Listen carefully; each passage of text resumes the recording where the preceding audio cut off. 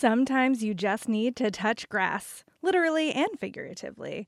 And we recommend you bring books. Tell the bibliologists at Tailored Book Recommendations about what you love and what you don't, and what you want to read this summer on your outdoor adventures. You can get your recommendations via email or receive hardcovers in the mail, and TBR has plans for every budget. This summer, touch grass and bring books. You pack the bags, we pick the books. Visit mytbr.co to sign up today. It only takes a few minutes. That's mytbr.co.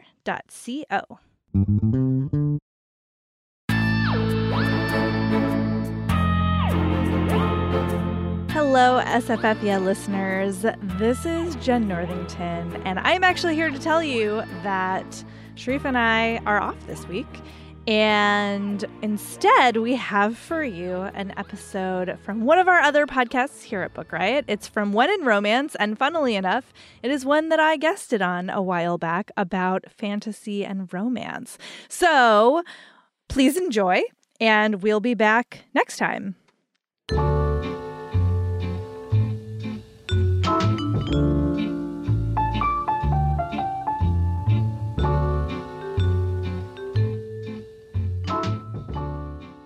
Hello and welcome to When in Romance, the Book Riot podcast focused on all things romance storytelling. We are recording episode 83, and we are recording it on Saturday, May 15th. And if you are thinking to yourself that Jess's impression of Trisha has gotten really, really good, I do have some news. This is actually Trisha. Jess is not available for today's episode. She will be back next time around. But in the meantime, we have a wonderful, exciting, very special guest, Book Riot's own Jen Northington. Hi, Jen. Hello, Trisha, and hello, everyone who's listening. I am so excited to be here. And we are so excited to have you. I would like to say that this is the first time that Jen and I have ever podcasted together, but it's actually the third. We've had a couple of podcast fails on this episode, but we're really excited to give it another shot. But before we do, Jen, I have mentioned before, even though you've now told me a couple of times, I still don't remember your actual title. I continue to just think of you as the miraculous, organizer of all sorts of Book Riot things. Thank you. That is a better job title than the one I actually have, which is Manager of Editorial Operations. I'll have to see about updating my business card because it doesn't mean a whole lot unless you're me and have the job. So what that means, is basically that I am a support role for all of the editorial staff. I try to take care of as many of the logistical and operational things as possible so that they can make the content happen. And it's a lot of spreadsheets, which I actually really enjoy. But I also get to do a lot of book recommending because I am on the Get Booked podcast with Amanda Nelson, where we do personalized reading recommendations. And then also the sci-fi fantasy podcast SFF Yeah with Sharifa Williams, which is, one of my great loves is sci-fi and fantasy, all things. Which is a little bit of a teaser. We'll be coming back to that later. Which is, I think it's going to be a fun episode. And we talked before about the fact that this is your second time with When in Romance. When I was out last year, you and Jess podcasted. Yeah, and Jess and I got to talk about Jane Austen and adaptations thereof, which was so much fun. And now I am so excited to get to talk about Beverly Jenkins with you. So I feel like I won the, When in Romance topic lottery. Yeah, it's not bad. Not a bad way to start. Before we get into all of that, we are going to do a quick welcome and shout out. It sounds like we have a bunch of new listeners in India, which we are delighted by, and we would love to hear from all of you. It is also a good opportunity to let you know that we know that things are rough there right now, and we've been thinking of all of you. We think of all of you from all over the world. There are things going on all over the place, and it's tough. So we are grateful that you choose to spend some of your time with us here. As I mentioned, we do love to hear from people. We heard from a few this last time around. Tanya mentioned that she would be delighted to have some additional coveraging going on the When in Romance podcast. She specifically mentioned that she was very grateful that, we'd moved away from the oily people on book covers sort of style. And I cannot get that out of my mind because I'd never thought of it that way. But now it is the only way that I will be thinking about it. And what it must do to the upholstery, right? Oh, God. I can't. It's very stressful for me to think about. So I'm with you, Tanya. I'm glad we've moved on. It turns out that the thing that I thought was a Dutch oven is actually a double boiler, because I don't cook. And so there's a salad spinner apparently that exists. There's a lot of things I don't know about food and cooking, which is why, as Michelle pointed out, when I talked about The Middle of Somewhere, I did not mention the fact that Rex does an extraordinary amount of cooking in that book, because I'm going to be honest with you, Michelle, and everyone, I had no idea. I could tell you a bunch of different things about that book that would not have been one of them. I guess, yeah. Yeah, I'm excited to talk more about this lack of, your supposed lack of food expertise later in the show, because it's going to be relevant to one of our discussion points. Yes. So, yes, we will come back to this. Yeah. And to be fair, it's more of a lack of cooking expertise. I know food quite well. And I've gotten to know it better during the pandemic. I just let someone else do the work part. So fair enough. But yeah, okay. So before we can jump into that discussion, I will pass it back to you and we will do an ad spot. Sometimes you just need to touch grass, literally and figuratively. And we recommend you bring books. Tell the bibliologists at Tailored Book Recommendations about what you love and what you don't, and what you want to read this summer on your outdoor adventures. You can get your recommendations via email or receive hardcovers in the mail, and TBR has plans for every budget. This summer, touch grass and bring books. You pack the bags, we pick the books. Visit mytbr.co to sign up today. It only takes a few minutes. That's mytbr.co.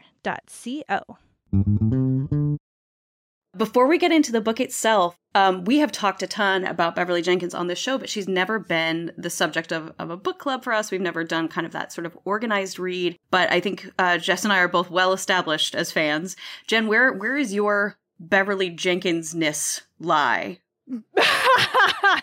What a great question. Yeah, so I'm a fan. I am definitely a fan. In fact, the timing of this, as you know, was super serendipitous, because when you were looking for a fill-in host for Jess, I had just gotten my library hold of Wild Rain-In, which is Ms. Bev's most recent book. So I was like, well, here we go. Back to back Beverly Jenkins. Like, I'm here for it. Mm-hmm. I wish I could remember the first one of her books that I've read. I cannot. I even tried. Now that we've recorded this so many times, I was like, can I recall? The answer is no. But I've been a reader for many years now. And I was also lucky enough to meet her in person, because she very kindly agreed to be one of our speakers at Book Riot Live back when that was a thing. So I am a huge fan and was really excited to dive into Vivid, because I don't know that I have read that far back in her catalog.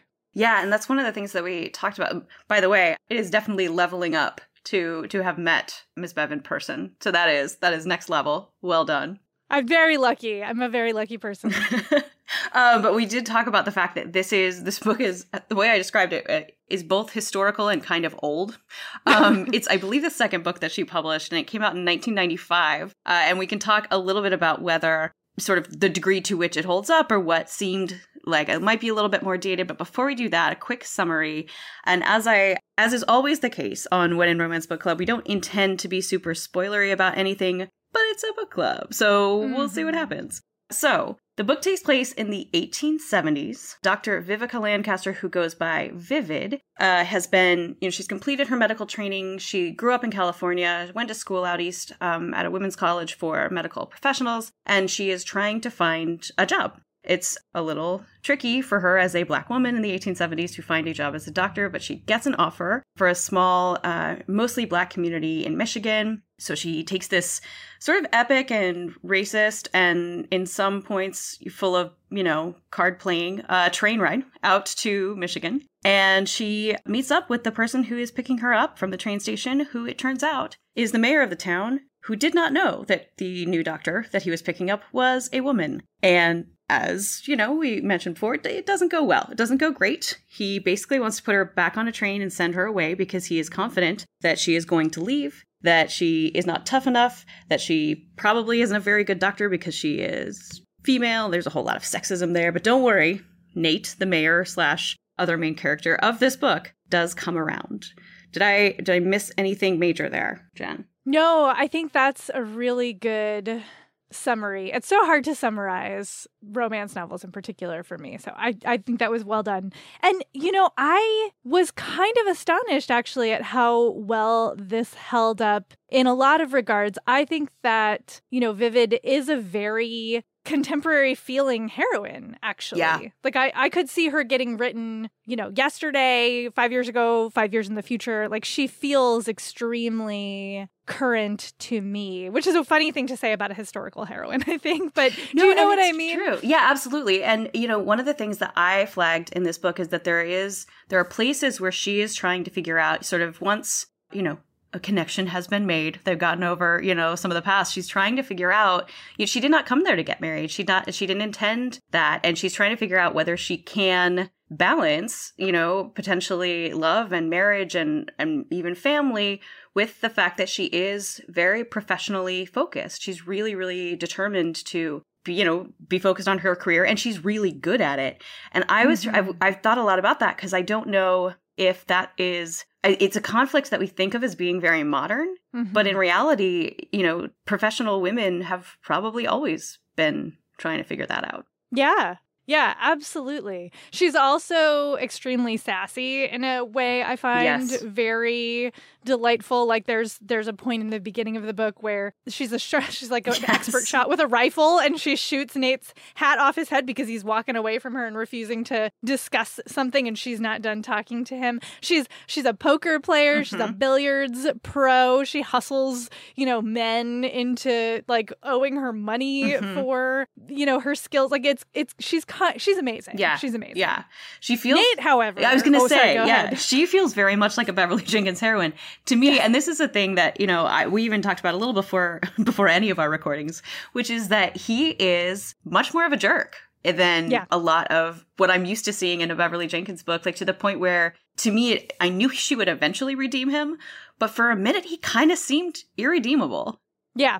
Yeah, it's real frustrating at the get-go, especially because of some of the comments that he makes when he first comes to pick her up at the train station. He's telling her she's too beautiful, which is just like garbage. That continues to this day, by the way. I read an Ask a Manager question the other day where some manager was complaining about how their direct report was too attractive, and Allison Green, bless her forever, was like, "You are the problem here. Do better." So like this is apparently a problem forever. But yeah, he's a very, polite alpha hole is the phrase I want to keep using. He's not a cinnamon roll, for example, like Garrett in Wild Rain, which is the most recent book. But also, to be fair, Garrett is the only cinnamon roll that Bev has ever written. She says so herself in the end of that book. So, but there's a wide range between alpha hole and cinnamon roll, which is where I think her heroes usually are. Yeah, and I do think there's a prologue in this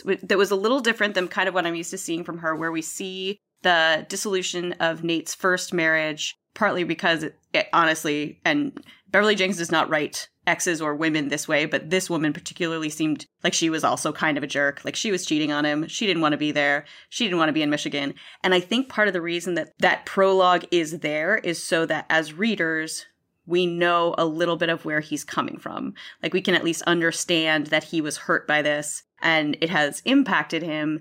And so even though there is that feeling of like, why do you think that just because she's a woman and she's beautiful that she can't handle Michigan winter? Like she can't possibly be the first beautiful woman who has ever existed in Michigan.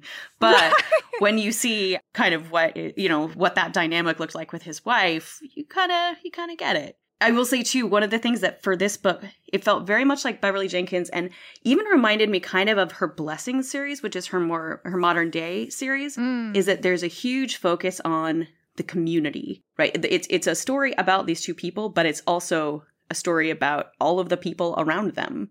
Yeah, I loved all of the supporting characters, which like went so far as to include animals, right? Like there's an amazing sequence at the end in which the villain is defeated by this like Cinderella-esque league of animals, which is just so, I was not expecting it, quite frankly. It was very enjoyable. And there are they have so many great scenes. Like, And I think anybody who has seen my Instagram knows that when I read this book, I read this book. And I was so taken by some of these, supporting character sequences. Like there's one where Vivica's family has come to visit her and are staying with Nate and his aunt's house. And his aunt, Miss Abigail, has cooked this meal. And Vivica's father, who's a chef, is asking her about this bread that she's made. And, she's like, oh, it's just like cornmeal and oatmeal and some honey. And he's like, I'll take it back to my restaurant and call it Abigail bread.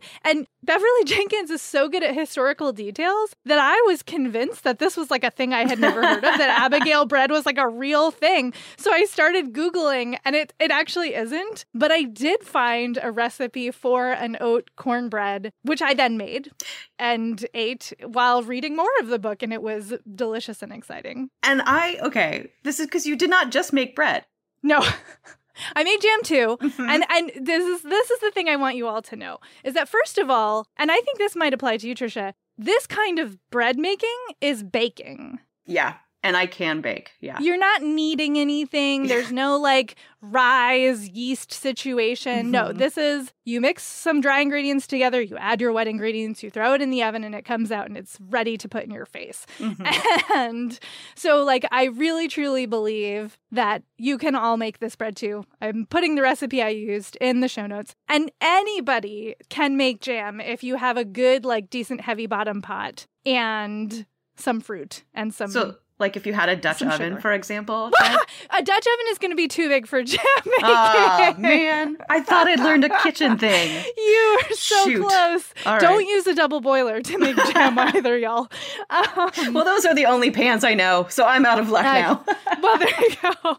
But I'm going to put a recipe for jam in the show notes, because when I discovered, and this was a couple years ago, and it's all Great British Bake Off's fault, because they would be like, oh, and now I'm just making the jam, and you watch them and you're like, is that really all there is to it? You throw some fruit and some sugar and a little bit of lemon juice in a pan, and then you stir it for a while and jam comes out? The answer is yes. That is yes. Yeah, that amazes me. I am so impressed. Like you said, this book reads very quickly. So I'm impressed that you were like, you know what? I could use a little break from reading. I think I will make the thing that I just read about in the book. It makes me wish that we lived closer to each other, so that the next time you read, something by Sonali Dev and they're talking about the delicious, tikka masala that they put together, I'll be like, oh, Jen, I don't know if you've read this. Maybe we could swing by. I am not as good at cooking. Actually, I agree with you. I'm not as good at cooking as I am at baking. So Sonali Dev recipes might be a bridge too far for me. But I want to rewind here for a second, because the historical details, this is, I think, a Jenkins signature, is that she drops these amazing nuggets of U.S. history, and that I never learned, right? These are things that I have no idea about. Yeah, and they are very, very detailed. And I will say you are 100% right. That's a thing that exists in all of her books, both the modern series and her historicals. To me, it feels to me like she's gotten better at sort of integrating it a little more smoothly. It didn't take me out of the story really that many times, but and there probably are 30 different instances of this, right? But there were 2 or 3 times where it sort of felt is this to explain that a month has passed? I don't, right. There's specific thing about, and then the men had to go and vote in a thing, and it turned out the winner was this person. And then they're back at the normal place where they live, right? It was just sort of a straight, but anyway, I have been long petitioning to get Beverly Jenkins added to historical curriculum in high schools across at least the United States. I feel like if I had learned not just historical information, but some sex ed from something like Beverly Jenkins in high school, I would have been a much more prepared and thoughtful person for the rest of my life. Mm-hmm. Yeah, exactly. Yeah. You can feed 2 birds with one hand there. I 100% agree. That's right. Although, and there was, I think I didn't remember there being as much sex in her books as there was in this book, but it's a romance novel. It was not surprising. Yeah. It was interesting to contrast that in Wild Rain, because there are comparable amounts of sex, but the context is very different, which was interesting. And I think that's just of course, this book is written, 20 years ago? 25, yeah. And, Wild Rain is from last month or something like that. So I do think you can see sort of an evolution of both her style and her, heroes, as we said. But her heroines, to me, are the most amazing parts of her books. And that seems to stay very consistent, regardless of how far back or forward you go. Yeah, she writes very strong, compelling, deep women. And I think that's both the heroines who tend to be the main characters, but also like Miss Abigail is a great character. Like there are other people too who kind of, who get to be a part of it also. And I, if I could ask her one question about this book, it would be whether there's anything that stands out to her that she would do differently, right? Like, would she have toned Nate down at all? Or does she feel kind of like he stands, like he's redeemed enough that it works? Like, I would wonder kind of like what it is like to be thinking back on the way that she was writing, even just earlier in her career, but also in a romance landscape that has changed significantly over much more than her books have changed over the last 25 years. The landscape, I think, generally has changed significantly. That's such a good point. That is really interesting to think about. Well, and sort of related, I guess if I was going to ask her something, it would be about, like the differences between writing a hero like Nate and writing a hero like Garrett, who is, in fact, a cinnamon roll. And across that whole spectrum, like, is it harder or easier to write one kind versus the other? Because you're always balancing, right? Where do the obstacles in the relationship come from? Are they internal? Are they baggage? Are they external? Like, where do they come from and how do they play out? And I have to imagine that everybody has their own preferences about how to write those and how they fit into the different personalities at play. But I wonder what hers are. Yeah, that's it. Yeah. Well, the next time you have an event at which we are joined by Beverly Jenkins, then we're set. We know exactly what to ask her. That's right. We know. Yeah. And I think, I'm just based on our conversation here today, it seems to me like we would both very much recommend Vivid. I actually already ordered the next book it's a 2-part series. The second book is about Nate's cousin, who we didn't even talk about because we don't have time. But I think, it has a very Dr. Quinn medicine woman kind of feel to it. Yeah, that was one of my first thoughts that like took me back to my childhood TV watching. But it's, it's the anti-racist Dr. Quinn medicine woman. Yeah. Because, Because problems, right? Like exactly. Problems. Yeah. So just maybe stick with Vivid. Maybe stick. Yes. Yeah. Yes. When you're making your 1870s female doctor decisions, I think that is where we would steer you. Well, Jen, as you mentioned earlier, you are an SFF person, a science fiction fantasy person, and P as in paranormal. Oh, yeah, that's in there somewhere. Yeah, do people ever call it SFFP? Not that I have ever seen. Did I just start it? Oh my God, can you start doing that? Are we going to make fetch happen? Yeah, that could be a thing. I would appreciate that. And please, you don't have to credit me for more than like a year. Once it really takes off, you don't have to credit me anymore. And actually, probably you shouldn't credit me at all because, as we have mentioned on this show, Jess and I both read a little bit of science fiction, fantasy, romance, but not a whole ton. And so we thought this would be a great opportunity to get some recommendations from an expert. Yeah. So it's so funny that you should throw the P in our new SFFP acronym in there because Thank you. So as I was putting together my recommendations, I was being my usual thorough self and like trying to hit all of the different sort of big buckets of science fiction and fantasy. So I was like, oh, okay, so fantasy and then paranormal and then sci-fi. But what do those things mean, right? Like this is an ongoing argument that I have with people on the regular. I have it with myself sometimes. I actually find that very validating, so thank you for mentioning that. Yeah, it's really, they're wiggly. It's a spectrum, and nothing I think is cut and dry. Although, again, some people will disagree with me, which is fine. Like, there's plenty of room for us to all define these our own way.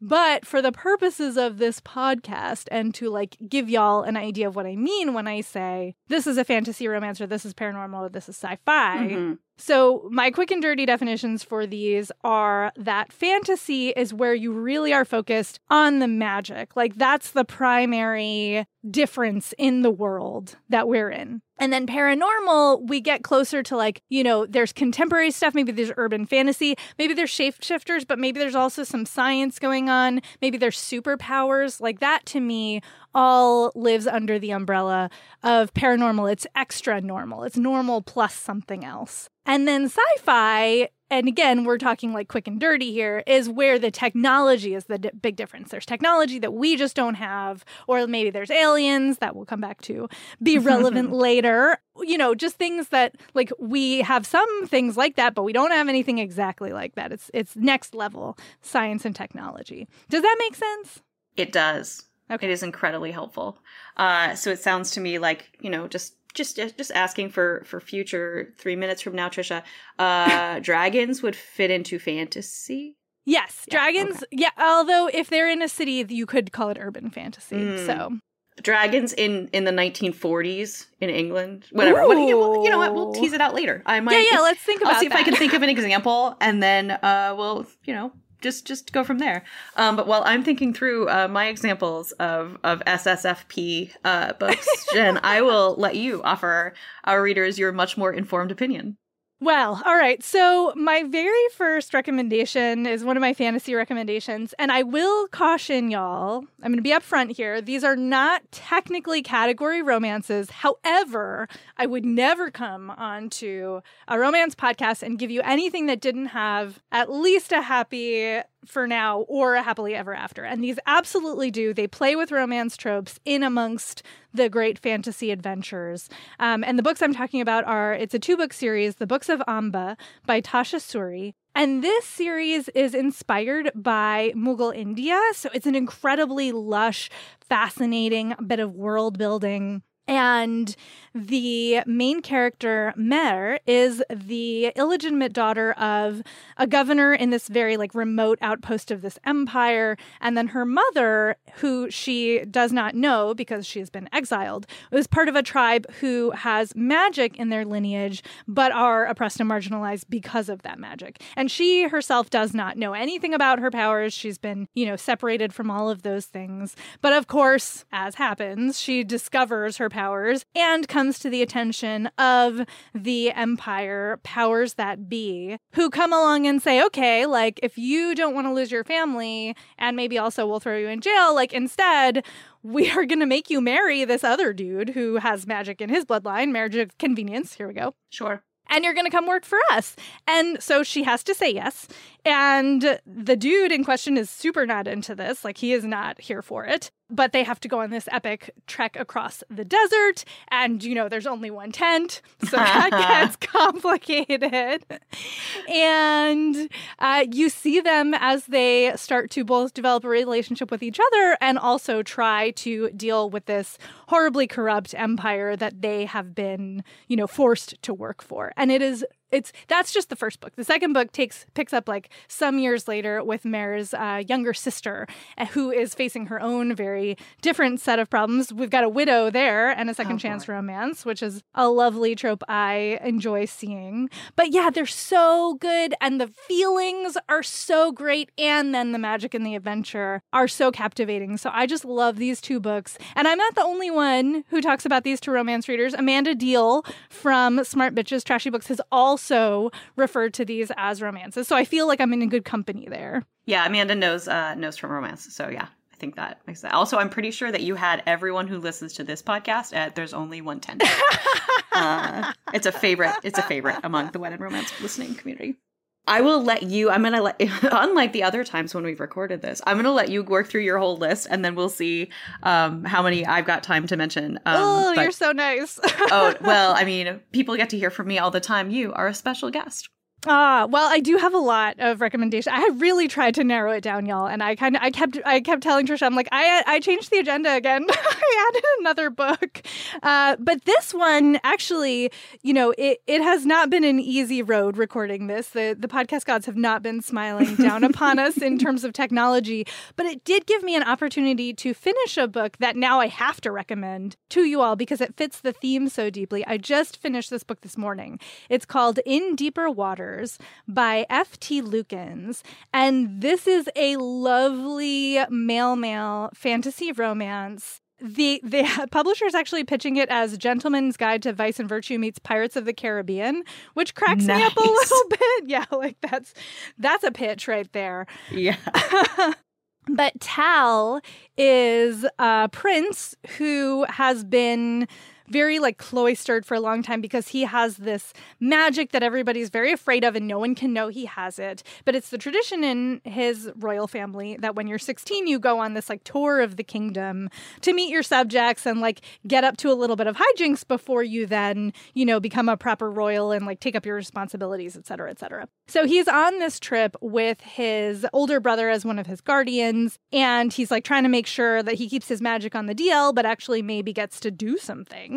And they discover this, burning wreck of a ship. There is a boy chained up in the ship, and that's not cool. This mysterious stranger also happens to be very attractive and kind of odd in a way that Tal is like, what's going on here? Also, you're super cute. Like, aww. Can't stop looking at you. It's very sweet. And then, like, all kinds of hijinks and things happen. This mysterious stranger, Athlin, leaps overboard into the ship, and Tal is distraught and like, what is going on here? But then they run into each other again, and it's clear that Athlin has like some more things going on. He has his own secrets and his own powers. And then there's a kidnapping plot, and, they have to like fake an encounter to distract people from what's really going on. And there is only one bed in more than one instance. Sure. And there's great family. There's great community. There's a lot of action. And the romance is so sweet. Oh my goodness, these two cinnamon roll babies. I love them. So that's, again, In Deeper Waters by F.T. Lukens. And that one, it sounds like, okay, I'm quizzing my new knowledge. Okay. It sounds like that one is also fantasy. Yes, that is a fantasy, and it is very medieval in terms of, it's actually very medieval Europe-y kind of. Okay. All right. Yeah. But I do have a paranormal for you. So, well, that's perfect, because this is our SFFP segment. Yes. And this is also technically, again, like I'm doing air quotes, technically not category romance, but the first 3 books in the Heroine Complex series by Sarah Kuhn are, I think, absolute great romance paranormal reads. If that's a thing that you're looking for, they are also so funny, y'all. So they take place in an alternate version of San Francisco where there are these other dimensions that keep interacting with ours and spawning forth things like demon cupcakes because naturally. Obviously, that's what's going to happen when dimensions interact. Yeah. And some people in this San Francisco have superpowers like Aveda Jupiter, who is the best friend of Evie Tanaka, who is our narrator. And Aveda and Evie have like a very complicated relationship. They've been best friends since childhood, but Aveda has gotten like kind of diva-y and like things are hard. But Evie is just like, well, whatever. Like I like to be in the background. I will be her assistant. I owe her for reasons that you don't find out until later. And in the meantime, I'm just going to do my thing and like stay on the down low. But she ends up having to pose as Aveda for a public thing that then goes totally haywire. She also has the unhappy hots for a scientist on Aveda's team. They do not get along. They drive each other crazy, which naturally means that they end up having a very steamy makeout session in a car because, that's what happens. And it's such a good story about not only this romance, but the really complicated friendship dynamics that Evie and Aveda have, which I love to see. I love to see that. And then the next book follows Aveda, and then the third book follows Evie's younger sister, Bia, and each gets their own like romance plus, demon slaying storyline. So fun. So relatable. Right. The demons, right? It's just one thing after another. Exactly. All right. Are there P's, or are we moving on to a different F? No, we're moving on to a different. Although it just occurs to me, do readers want to know like how explicit things get in these? Should I give? Especially probably the ones that you mentioned that don't necessarily fit in the romance category. Yeah. Well, so the Books of Amba there's like you see the makeout specifically, but you don't get details of the sex. Okay. And then actually In Deeper Waters is very sweet. They like it's not even necessarily implied that they have sex now that I'm thinking about it. So it's not explicit. Very sweet. Heroine complex, however, like I mentioned, a steamy car makeout, like definitely you get on the page sex in that one. It's super steamy, super fun. It's a little variety. I like that. A little variety, yeah, a little bit of, something for everyone. I try. Should I do my fantasy? I want to hear about your fantasy pick, though. Okay, let me do a couple of, let me start with, my fantasy. So I kind of, you might have deduced that it takes place in the 1940s and there's a dragon.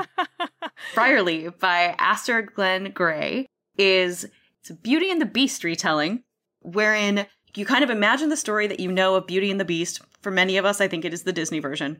So imagine that if Belle's dad, or in this case, Belle's name is Rose, got trapped in that castle, and instead of her coming to get him and switching him out, he just stays. So the parson, who is the father of the sort of Belle character as Rose in this book, he's trying to pick a rose for his daughter. He's coming back from a trip. He is stealing an enchanted rose. He doesn't realize it. And then this dragon comes and says, no, that is an enchanted rose. And you now have to stay here forever. Now, obviously, the parson does not want to stay there forever. He also does not want to send his daughter. But we find out very early in this Beauty and the Beast retelling about the curse, that the dragon is the beast, the entire sort of castle is enchanted, there are a few servants there who are invisible, and it is the same sort of traditional Beauty and the Beast story where the beast, in this case the dragon, has to learn how to love, or else they don't know. The curse, will consume them all. There's a lot of discussion of turning to pillars of salt and sort of the Sodom and Gomorrah kind of side of things. So they don't know what's going to happen, but they're only like 2 or 3 months away from it being 100 years. So that's kind of enough setup, I think. The things I will tell you in addition about this are that it is a male-male romance, and there is a lot of discussion of kind of love and sort of guilt, and it's because it takes place in the 1940s, but one of the characters is from the 1840s. There is a lot of shame in terms of how some of these characters feel about their sexuality and their level of attraction, but it is incredibly kind of charming and gentle and like sweet. Like at one point, the parson thinks that maybe he can teach the dragon to love by getting him a dog. So they get him a dog, and she has no back legs. So then they create a little roller skate for her to be able to, trail around on. And they just pack a lot of story into. It's relatively short. It's definitely novella length. I read it in probably one sitting, 60 or 90 minutes, and it's just very lovely. Like it's just this one. There also is no sex, either explicit or otherwise. It just is not part of that story. Probably falls a little bit more on the HFN side, the Happily for Now part of the spectrum, but it's really just lovely and just nice. It's just a nice read. Like I mentioned, there are sort of some heavy elements around shame and guilt, and so if that's not for you, then that's absolutely okay. If that's not for you, I will let Jen throw out another recommendation that might be for you. Yeah. Just side note, my heart. It's like, what if you loved a dog? Like, how did we not think of that sooner? Yes. So lovely. Because that's a pure love, if ever there was a pure love. I'm going to have to read that. Yeah. Her name is Daisy. Oh, Daisy. Oh, my goodness. All right. Well, let's see. I have done the FP of our SFFP. Mm-hmm. So now I will do the SF. Another really fun series, because I have been thinking about fun series reading for summer, even though I don't get to do summer reading because, 80% of my reading is work related. These are the books that I would read this summer if I could. So I am recommending for my sci-fi pick, Touched by an Alien, which is the first in the Catherine Kitty Cat series by Jeannie Koch. And as you might have guessed from the title, this has aliens in it. It is if you ever thought, like, what if Men in Black was a romance? This is for you. Like, if that's a thing that you want, complete with, like, that kind of slapstick, goofy Men in Black humor, this is your book. Our main character, Kitty, is on jury duty, having like a very normal, mundane life experience. And she comes out of the courthouse, like ready to go home. And instead, there's some like dude who turns into a monster and is going on a killing spree and everything's crazy. And she like sort of out of it has an out-of-body experience where she suddenly snaps into action and helps take down the monster. And it's like, whew, where did that come from? And also, there are all these law enforcement officials that are like, hey, where did that come from? And so she gets hustled into, a black SUV surrounded by, suits and earpiece people. Except then it turns out that the monster was an alien. And also some of these government officials are also aliens. They're also model hot, all of them. Of course. Because it turns out that's a thing that aliens are sometimes. And, she is drawn into this government conspiracy alien situation that also involves extremely hot aliens that you end up having sex with, because obviously that's what happens next. And it is so silly and fun. It's just like candy is how I want to say it. Like, it's just so silly and fun. And the characters are really enjoyable. And yeah, I if you just want to like escape into that kind of premise, then you cannot do a better job. So again, that's Touched by an Alien by Jeannie Koch. And I have to say, I'm so grateful to you for reminding me and other readers that SSF books, SFP, I made it up and I can't even say it. The books that we're discussing can actually be very funny. Yeah. Like, I think that's a thing that I sometimes forget. I'm a rom-com lover, but I don't always think of science fiction, fantasy, paranormal books as being like comedic. Yeah, it's interesting to think about too, because, you might think that I would read mostly sci-fi, fantasy, romance, but actually it's actually pretty even. Like, when I look at my distribution of romance reads, I read a lot of contemporary, more than I ever thought I would read, honestly, and historicals as well as sci-fi, fantasy. So, and I think you know this about me, Trisha, I do enjoy some angst in my romance sometimes. Yep. So I forget that I've read and really enjoyed funny ones. But this, especially because this show, like, I know that your listeners, know about Alyssa Cole's Off the Grid series. I know that y'all know about Psy-Changeling by Nalini Singh, which is one of my other paranormal favorites. I mean, y'all have read these books. You know these authors. So I was digging through my shelves trying to find things that I thought maybe you wouldn't have thought of or had not heard about for a while. So this was a really fun opportunity for me to like go digging in my romance archives and find some stuff that I was like, oh yeah, I loved that. I forgot about that. Yeah, and I will just mention very quickly The Heart is a Universe by Sherry Thomas, because I'm mentioning it for two reasons. First of all, it's a kind of book where there is a chosen one who is meant to sacrifice herself for the universe, but she really doesn't want to, and is like, unlike Katniss, she's like plotting to get herself out of it. And I can't tell you a lot more about that book, except that it ends in a way that I absolutely didn't expect. I really liked, but I think some people might find it a little abrupt. But again, it's relatively short. And that's the other reason I'm mentioning it, is that I was realizing as I kind of go through that I'm much more likely to read outside of my traditional reading if I'm reading something that is a short story length or a novella length. And you, Jen, might be able to help me with that. Oh, yeah. I mean, I actually think we're in a bit of a golden age of novellas in the sci-fi fantasy world. And you see this a lot, especially with, I think, Tor.com is a publisher I want to point out, both for releasing a lot of novellas and getting in on the romance game. Like, when you look at their book announcements lately, they are really leaning into romantic elements in a lot of their stuff, which I find fascinating. Like, it's really interesting to me that, I know y'all talk about this, but how romance has gotten more mainstream and is getting more much deserved recognition for being like the amazing, vibrant, diverse genre that it is. And so I think it's interesting that other publishers are like, oh yeah, we want a piece of that. Like, yes, we should all want a piece of this. And I hope it means that more people get to do more interesting things with their romance stories. Yeah, Deal with the Devil by Kit Rocha was a Tor book. I've talked about that one a bunch on the show. I was thinking, though, that you might even be able to help more directly. Like, would you be willing to, like, edit a collection, maybe, of... do you have one upcoming that people might be interested in? Well, that's how humble you are. You had no idea I was trying to get you to talk about your book.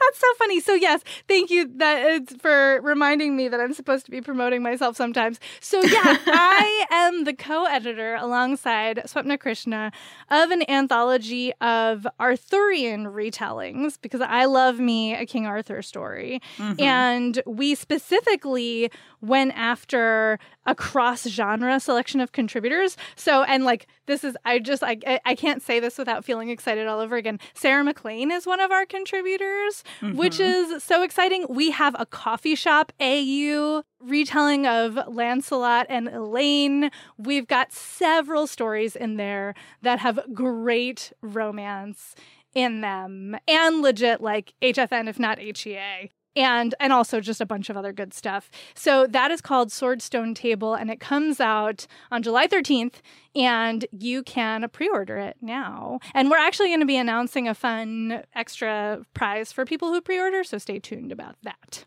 Well, thank you so much. I'm very excited. I will be pre-ordering. Oh, thank you. It's fun. Obviously I'm going to say this, but it is actually really good. Yeah, see? I mean, it's nice to be able to have a thing you can stand behind. Yeah. And thank you just for being here. This has been a delight all 3 times. I think even especially this last time. So thank you for joining us. I worked on some fresh material for you. And the people will I know, and I appreciate it. And trust me, everybody. Yeah, this was 3rd time's the charm. If folks want to check in with you, talk more about SFFP recommendations or others, where might they find you? Yeah, that's my favorite new thing, Trisha, I have to say. So people can check in with me. I'm on Twitter and Tumblr as Jen IRL. That's Jen with 2 N's, IRL. And you can find me on Instagram, where I am most of the time, as I am Jen IRL. All right. As always, you can find me and Jess at wheninromance at bookriot.com. I am on mostly Instagram at Trisha Haley Brown. Huge thanks, as always, to our wonderful audio editor, Jen Zink, who is editing out some street noise since we are recording in the afternoon today. Please do find us. Let us know what you're thinking about the show. What you're thinking about romance storytelling in general. Please rate and review the podcast so that other people can find it. And stay tuned, Jen. We'll see when we see you back here on When in Romance. Always a pleasure. Thank you so much. And as Jess always advises you, if you are reading these days, happy reading.